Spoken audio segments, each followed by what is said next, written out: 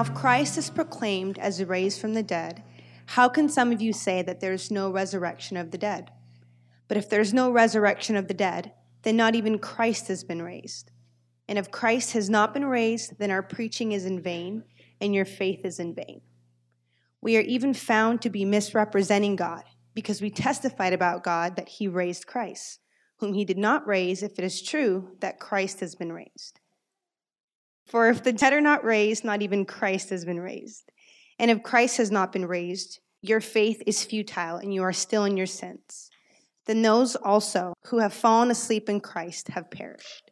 If in Christ we have hope in this life only, we are all of people most to be pitied.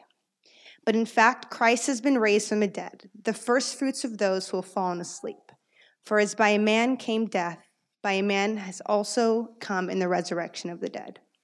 For as in Adam all die, so also in Christ shall all be made alive.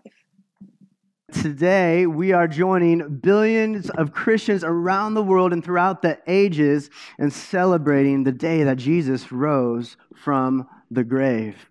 It's the most important celebration day in the Christian faith because without the resurrection, without the Easter story, there is no Christianity. There's no Christianity without the resurrection. There's no Savior, no salvation, no forgiveness of sin, no hope for all things. Even the scriptures themselves say that if Jesus didn't rise, then our faith and this thing we've been doing for the last 2,000 years is just this royal waste of time. But if Jesus did rise, and man, that changes everything. That changes everything. Like last weekend, I was hanging out with a few neighbors in our cul-de-sac.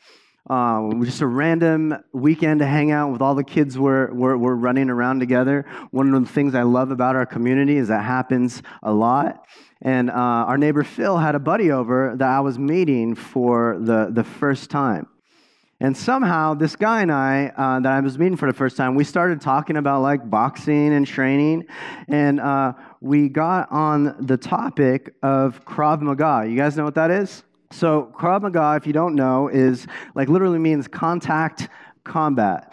It's a self-defense system that was developed by the Israel Defense Forces, and it basically is focused on like using your hands, your legs, your limbs, and your weight to get out of like these really intense, these really high-pressure, real-world situations. So you would train on how to like disarm someone that was attacking you with like a knife or a gun, right? Like high-pressure situations. And I mentioned to him, as he brought it up, Krav Maga, and I mentioned to him, I was like, yeah, I took a few Krav Maga lessons in this studio in San Juan like a couple of years ago. And he's like, whoa, no way, like that's awesome. So do you feel like, you know, if some guy was walking up to you and was charging you with a knife that you could take him out? And like, to be honest, I only took a couple lessons, so I had to stop and think about it. And in just all humility, I was like, yeah, I think I could take him out. I know, it's so stupid. But there's actually a family here this morning that bonds over Krav Maga. They all belong to this training studio up in North County, and it's a family affair for them. They're like the Incredibles, so like you don't mess with them, right? Like I saw a picture. Their 13-year-old daughter was reading this book over the holidays called 100 Deadly Skills. So you don't mess with her, right? But the whole family is actually sitting in the back corner there, so I actually feel pretty safe in this room right now. But the reason I bring that up is that whole conversation that we had, man, it made me want to go back. It made me want to go back and take more lessons. It made me want to rehearse those things again. It got me thinking, man, how cool would it be to do that? How cool would it be to know how to do that? There's a certain level of this power and this strength that comes with knowing how to disarm and disable an attacker with like a knife or a gun in any situation with your bare hands, right? It gives you this sense of like awe and confidence, like it would change everything for you. And the Bible tells us that there's a sense of awe, of power, and of confidence that we can find, that we can only find in the power of the cross and the resurrection as followers of Jesus.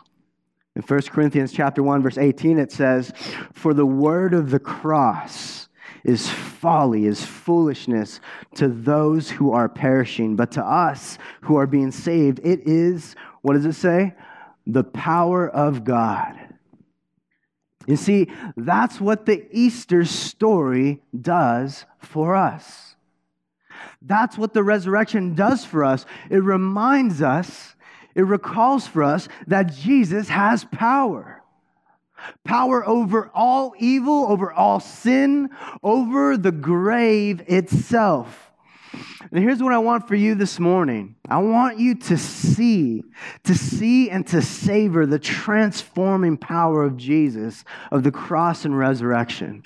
And so if you have a Bible, go ahead and grab it and turn to 1 Corinthians 15. 1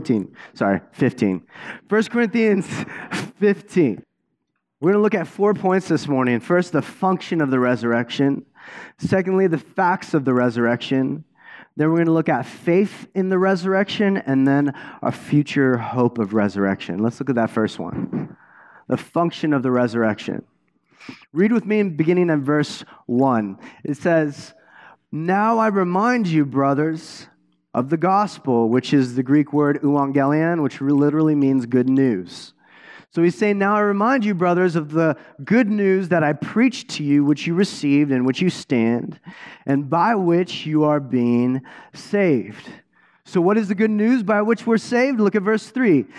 "For I delivered to you as of first importance what I also received." And when Paul, who's writing this and who wrote most of the New Testament, when he says he's about to give you what's of first importance, then you need to take notes.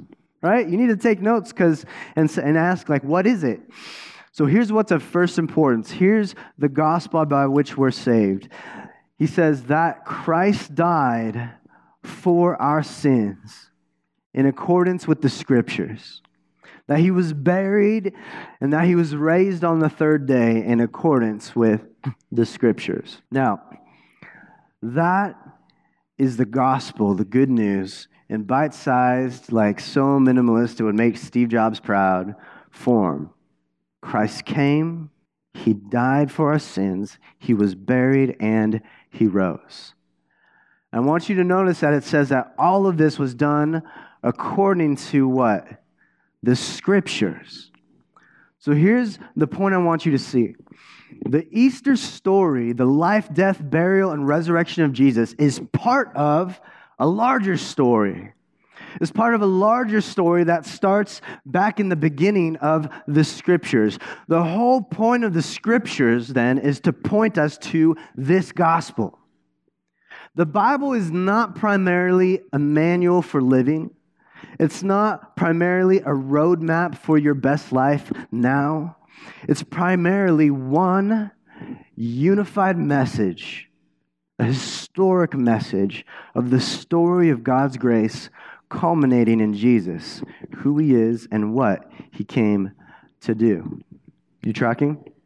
So in the first chapter of the Bible, we learn that God created the heavens and the earth as his beautiful design. He spun the stars into space. He spun the stars into their place. He coded the DNA makeup of every creature, and he formed mankind in his image from the dust in the ground. He made us live on forever in perfect harmony with himself and with all creation, to bear fruit, to multiply, and to spread the blessing of his reign to the ends of the earth. Like, that's the good life that we were made for. But then the Scriptures tell us that in Genesis 3, the world started to quickly devolves from how God designed it to be. All that is good and beautiful starts to break down. And we still see the effects of that today, don't we? We all know the world is broken.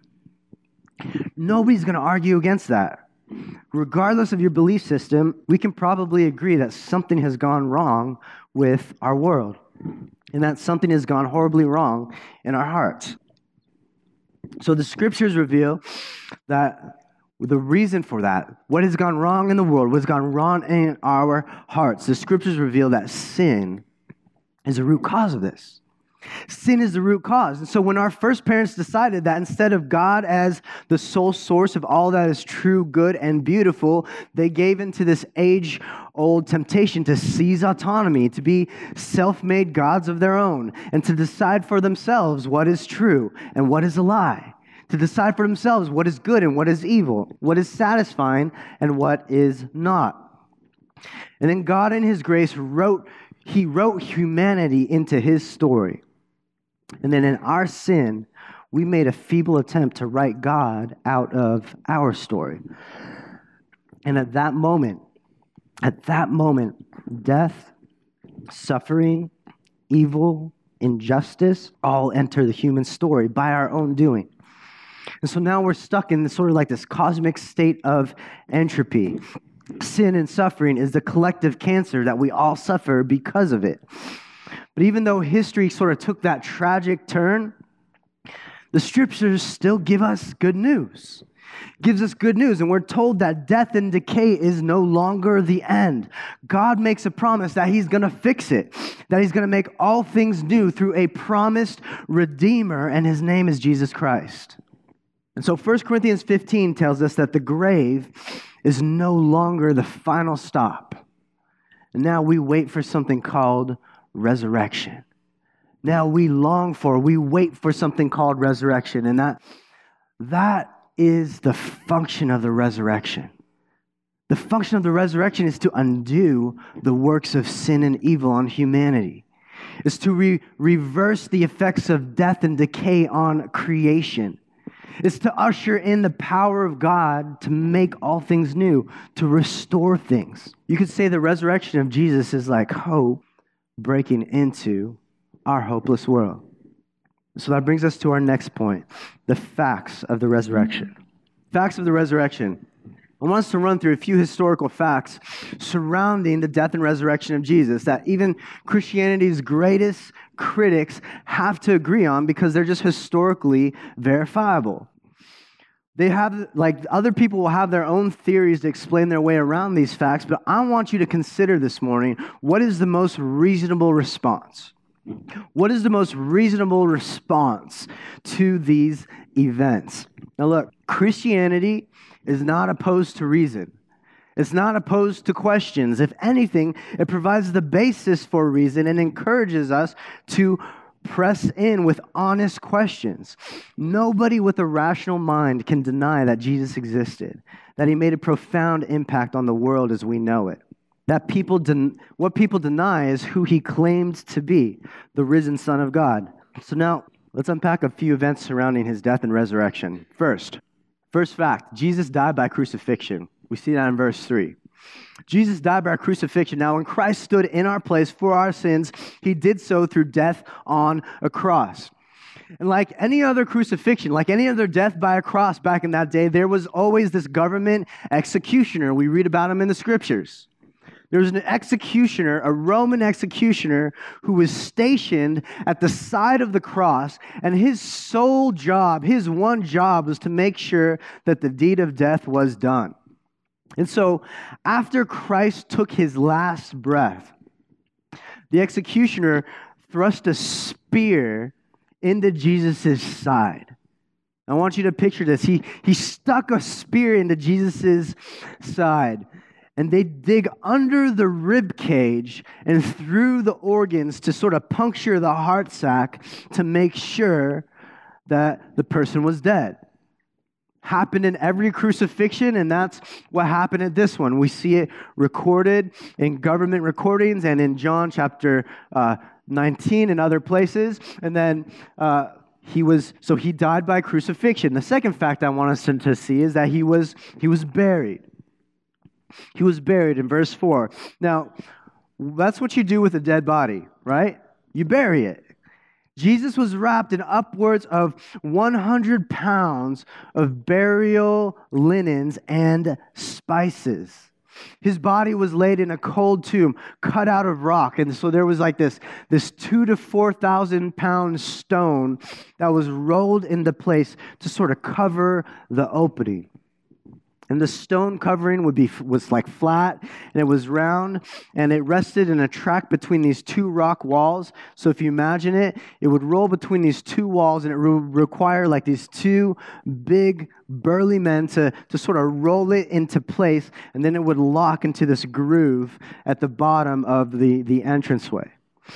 And because Jesus was considered an enemy of the state, they had a soldier stand guard. Third fact, the tomb was empty on Sunday. You know what's fascinating is that the scriptures tell us that when Jesus' disciples found the empty tomb, they were shocked. They were shocked, which they shouldn't have been because he told them this would happen. It tells us in John 20 and in other places that they were all shocked. You think they'd be like, just like he said. Right? Just like he said, it's finally time. He rose from the grave.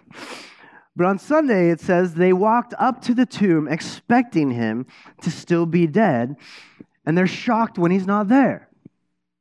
3 women are the first to find the empty tomb, and their first thought wasn't, he's risen. Their first thought was, who took his body? Where'd it go? How did they do that? And it's strange that no one's walking up to the tomb thinking, today's the day, right? He's ready. Like when the pizza oven goes off and you're like, oh, I'm excited, it's ready, right? Like no one has that sort of like heart posture towards this day. And this other part is hilarious. Like when the women run to tell everyone that his body was gone, John in John chapter 20, John wrote John. That one's free. John writes, me and Peter ran to the tomb, and he says, and I outran Peter and got there first. Who says that? Who says that? The point of the story is that the tomb is empty, but John wants us to know that he's fast. And also, Mary, at first, she mistakes Jesus for a gardener. Like the whole narrative is just weird. And the reason I mention all these things is that these would be strange details to include in a story that's fabricated. Historians, even non-Christian historians, have actually pointed out and admitted that this is unlike any religious myth. If this story was false, you wouldn't have these random strange details. You wouldn't have women show up at the tomb first because in their messed up patriarchal society, a woman's testimony wasn't even worth anything in a court of law. You also wouldn't have the disciples painting themselves in this dim light where they didn't believe what Jesus said he would do. And John wouldn't think to include some random detail about how he smoked Peter. And not to mention, every other religious leader of that day, of that era, has tombs that you can visit today that have been enshrined over and over again as people would visit them for years and for decades and centuries to come, except for the tomb of Jesus, because of the simple fact that he's not there. His body's gone. He is risen. Fourth fact I want us to see is that these disciples were changed. They were transformed by what they saw. Read verse 5 through 7 with me. It says, after his death, burial, and resurrection, he, Jesus, appeared to Cephas, which is Peter's other name, and then to the 12 apostles. And then he appeared to more than 500 brothers at one time, most of whom are still alive, though some have fallen asleep. And then he appeared to James, and then to all the apostles. And so Paul says, here in these verses, he says, look, this event is something that actually happened. Just ask Peter or the 12, he says. The apostles, all these guys that he's telling them to talk to, they actually had a shameful reputation. They had a shameful reputation before the resurrection for being super timid and really afraid and fearful. Every single one of them actually abandoned Jesus on the night that he was sent to die. They were like, I'm not with that guy. And they booked it. They left him. But after the resurrection, these disciples were transformed. They were transformed into bold witnesses. They became preachers, apostles, church planners that would spread the news of what they'd seen and heard, even to the point of many of them losing everything and dying for their faith.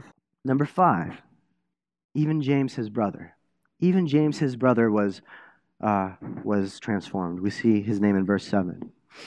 Now, James was actually the younger half-brother of Jesus. Let me ask you guys, how many of you have an older sibling? All right. Now, what would it take for you to believe that your older sibling was God? I rest my case. Right? But seriously, James, the half-brother of Jesus, he rejected Jesus. He thought Jesus was nuts. He thought his half-brother was crazy until the resurrection. James would eventually go on to write a book of the Bible, and according to some early Jewish historians, not Christians, living around the time, James, the half-brother of Jesus, would eventually be martyred by getting thrown off a building and beaten to death with rocks and clubs because he refused to recant of his faith in the risen Jesus. Number 6, Christianity was born because of the resurrection. You see, when people saw the risen Jesus, that's when the church launched. That's when Christianity was born. You see, the rapid spread of first century Christianity was solely due to the many eyewitness accounts of the risen Jesus in the first century. Paul tells the church in Corinth, he says, look, go ask any of those 12 apostles. You could even ask the other 500 people that have seen him. You see, people don't have hallucinations in crowds that big. They didn't have those kind of parties back then. Right? Paul says, look, go and find those people. Find them. Find those witnesses. He didn't say, look, all you need is blind faith. He didn't say you just need blind faith that Jesus rose. No, he says, look, go find these people, talk to them. They saw him. These people saw him. They touched him. They walked with him. They sat with him. They ate food with him. They drank wine with him. I don't want you to miss this point. Christianity is not about blind faith. It's a rational faith where honest skepticism is truly welcome. Like, seriously, honest skepticism is welcome.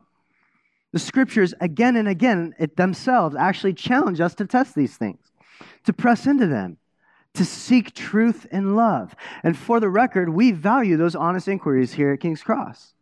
And so if you have any doubts, if you have any hang-ups about Jesus, about his resurrection, any questions about even just a general belief or faith in God, then don't be shy with that. We'd love to talk. We'd love to sit down. Now, the fact that the resurrection happened, it changes everything. It changes everything. It's the reason that we gather as Christians on Sunday, week after week after week, for the last 2,000 years. That's why we worship on Sundays. The resurrection gives validity to all Jesus taught about reality, gives validity to all that he did and all that he claimed to be. And if Jesus did not rise from the dead, then Paul says, then it's all for nothing. Brings us to our third main point, faith in the resurrection of Jesus. In verse 14, it says that if Christ had not been raised, then our preaching, that includes my preaching this morning, is in vain. And your faith is in vain. He drives that point further down in verse 17 when he says, if Christ has not been raised, your faith is futile, and you're still in your sins. Then those who have fallen asleep, which is the Greek metaphor for death, who've fallen asleep in Christ have perished. If in Christ we have hope in this life only, then we of all people are most to be pitied. You got to love the apostles' just sort of brazen honesty here. He says, look, if the Easter story is not true, then me and my friends are liars. There's no hope beyond this life. And thirdly, followers of Jesus are the most naive, the most gullible, the most foolish people in the world. But on the other hand, if the Easter story is true, then what Paul and his crew are saying is the true story of humanity. Then death is not the end, and in some ways it's only the beginning. And followers of Jesus are now onto something that makes sense of the world, that makes sense of evil, of suffering, and provides the hope that we long for in this world. In other words, whether or not this story is true matters, and it matters a lot. If it's true, then it provides real power for us, both in life and in death. Look at verse 20 to 22 with me. He says, "But in fact, Christ has been raised from the dead, the first fruits of those who have fallen asleep." Now, first fruits right there, as a side note, is an agrarian metaphor. It's like that first grape in the vineyard, the first fruit on a tree. And so he's saying Jesus is the first fruit, the sign of resurrection hope for all who believe. Then he continues in verse 21. He says, for as by a man came death, and by a man has also come the resurrection of the dead. For as in Adam, that's the first man, all die, so also in Christ, the second man, shall all be made alive." In other words, what happens to Jesus, what happened to Jesus in his resurrection will also happen to those who follow him, those who place their faith in him. I read a story this week about a 19th, or that's actually recorded by a 19th century evangelist by the name of R.A. Torrey. He wrote about a mountain climbing trip that he went on with some friends. And there was this one point when he was on this mountain climbing trip that they were just like hundreds of feet above the ground. And he sees like this really terrifying scene unfold. There's like his group is 100 feet off the ground, and just parallel to them, there's this other group like nearby, this team of like these 5 big dudes, mountain climbing dudes that are all tied to each other with their rope, by their one rope. And the guy on the bottom, R.A. Torrey's watching, and he sees the guy on the bottom like struggling and like rocks giving way. And then he loses his footing, and then he falls. That's terrifying, right? He's watching this. This is happening just yards from him. And as that bottom guy fell, eventually the rope went straight. It went taut. And then the next guy, like his weight, the bottom guy's weight pulled off the next guy. And R.A. Torrey's watching this, like that second guy goes spinning into space, and then all of a sudden that guy pulls the next guy off, the third guy off. And this whole thing is just like unraveling before R.A. Torrey. He's just like watching this like in slow motion. And then the man at the top, he looks at the man at the top like, oh my gosh, like all 5 of these guys are gonna fall over. And then he looks and he sees the man at the top of the line was like the biggest of them all.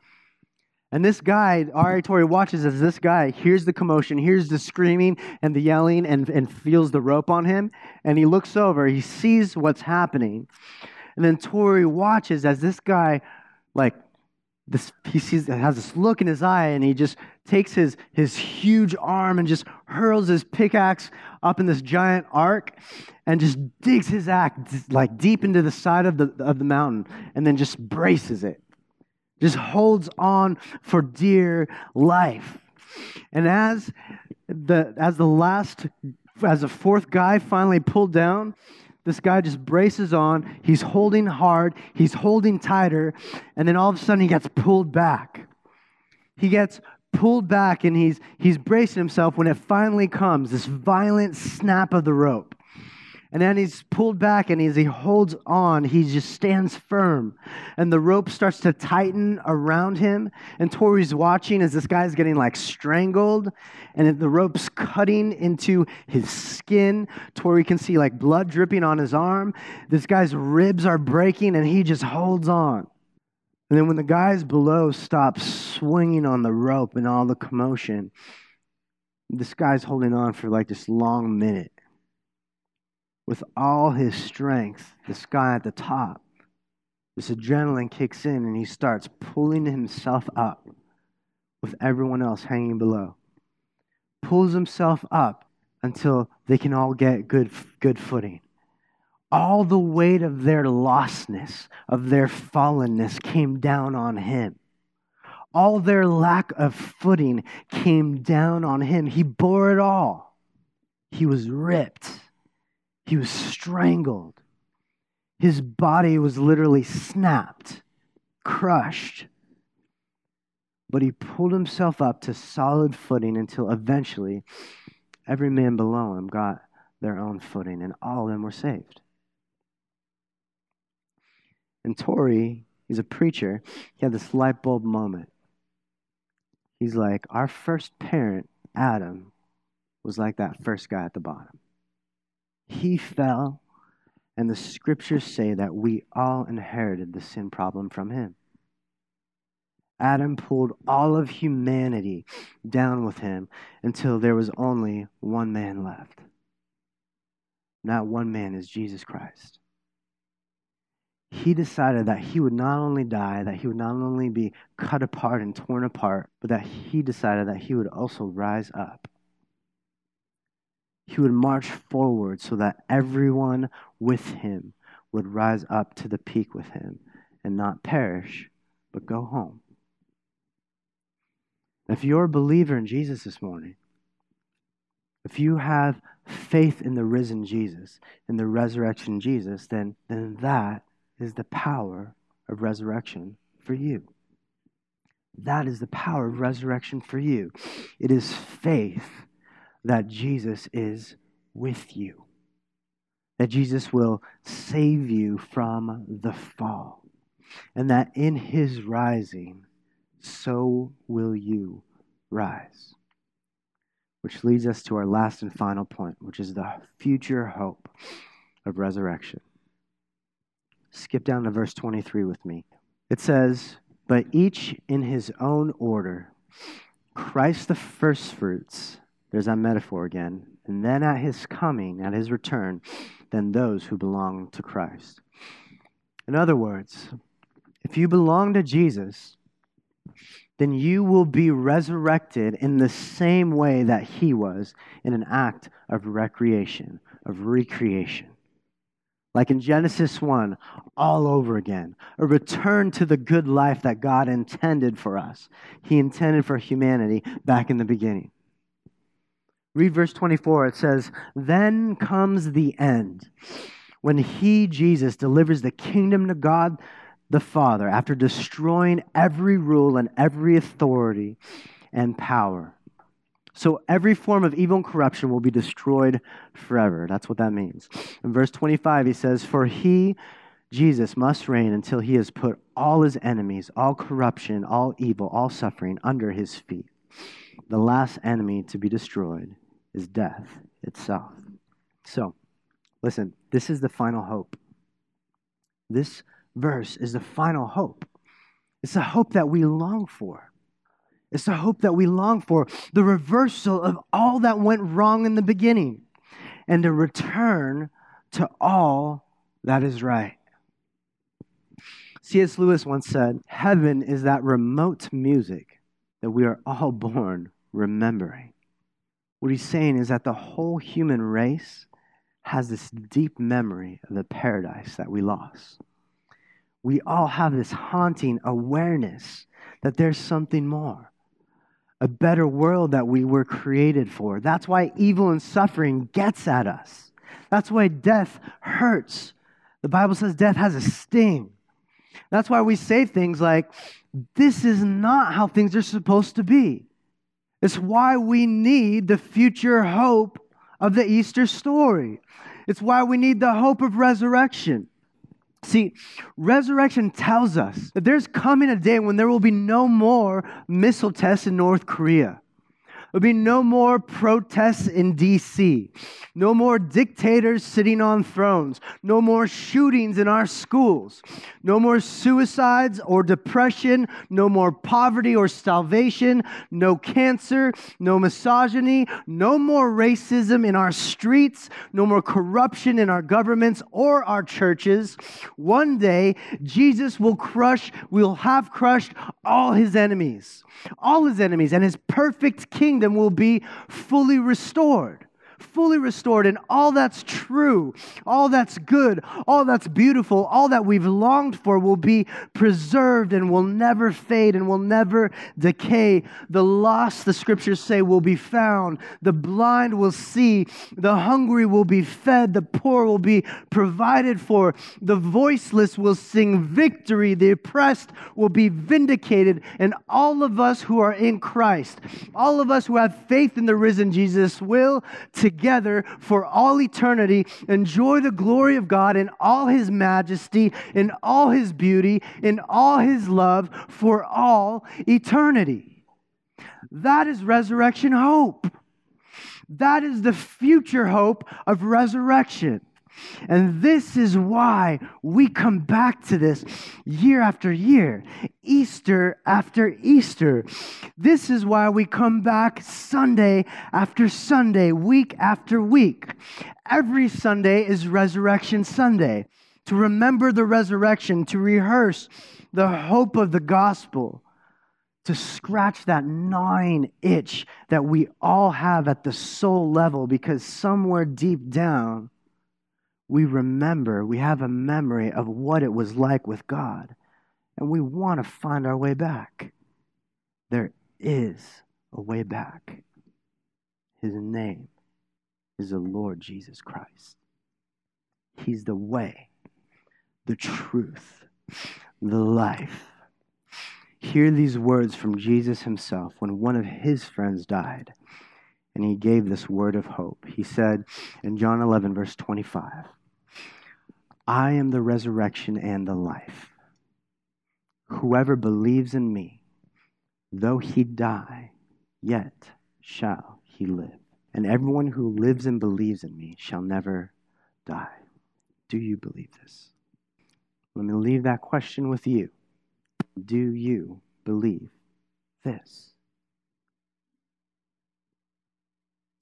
Do you believe this good news? Do you believe in the facts of the resurrection of Jesus? Do you place your faith in them? Do you have this resurrection hope? Maybe you walked into here this morning not yet following Jesus. Do you believe this now? Do you long for this hope? If you want to step into what God is doing in human history, if you want to enjoy the grace of the risen Jesus, then you can do that you can step into that by repenting of your sin, by repenting of all the jacked up ways that you're living out of sync with the ways of Jesus. The areas of your life where you've defined for yourself what is true, good, and beautiful for yourself, and you've written God out of the story of your own life. You can repent and step into a relationship with Him and wait for His imminent return to make all things new. One day, at that final resurrection, when Jesus returns, it says that all of humanity will return to bodily form. All of humanity will be resurrected and will stand before God to answer for all of our deeds, whether good or evil.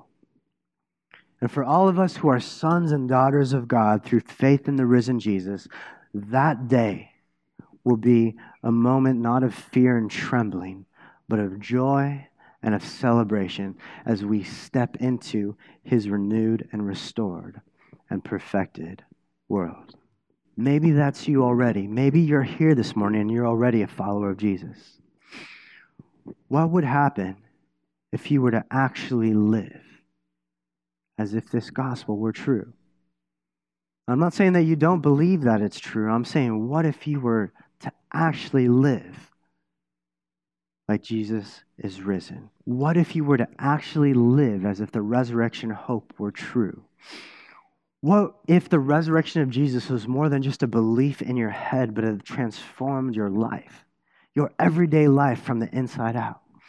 What would that look like? The answer? Power. That would look like power. Power to triumph over sin. Power in the midst of intense suffering. Power not just for how you live, but also for how you'll die. And power for your imminent resurrection to come. This is the good news of resurrection hope. Thank you for listening to the King's Cross Church podcast. We'd like to encourage listeners to be part of a local church gathering. If you're ever in the Orange County, California area, we'd love it if you come by and visit on a Sunday morning. For meeting times and locations or any other information about us, please visit kx.church. There's no .com in that, just kx.church. Thanks again for listening.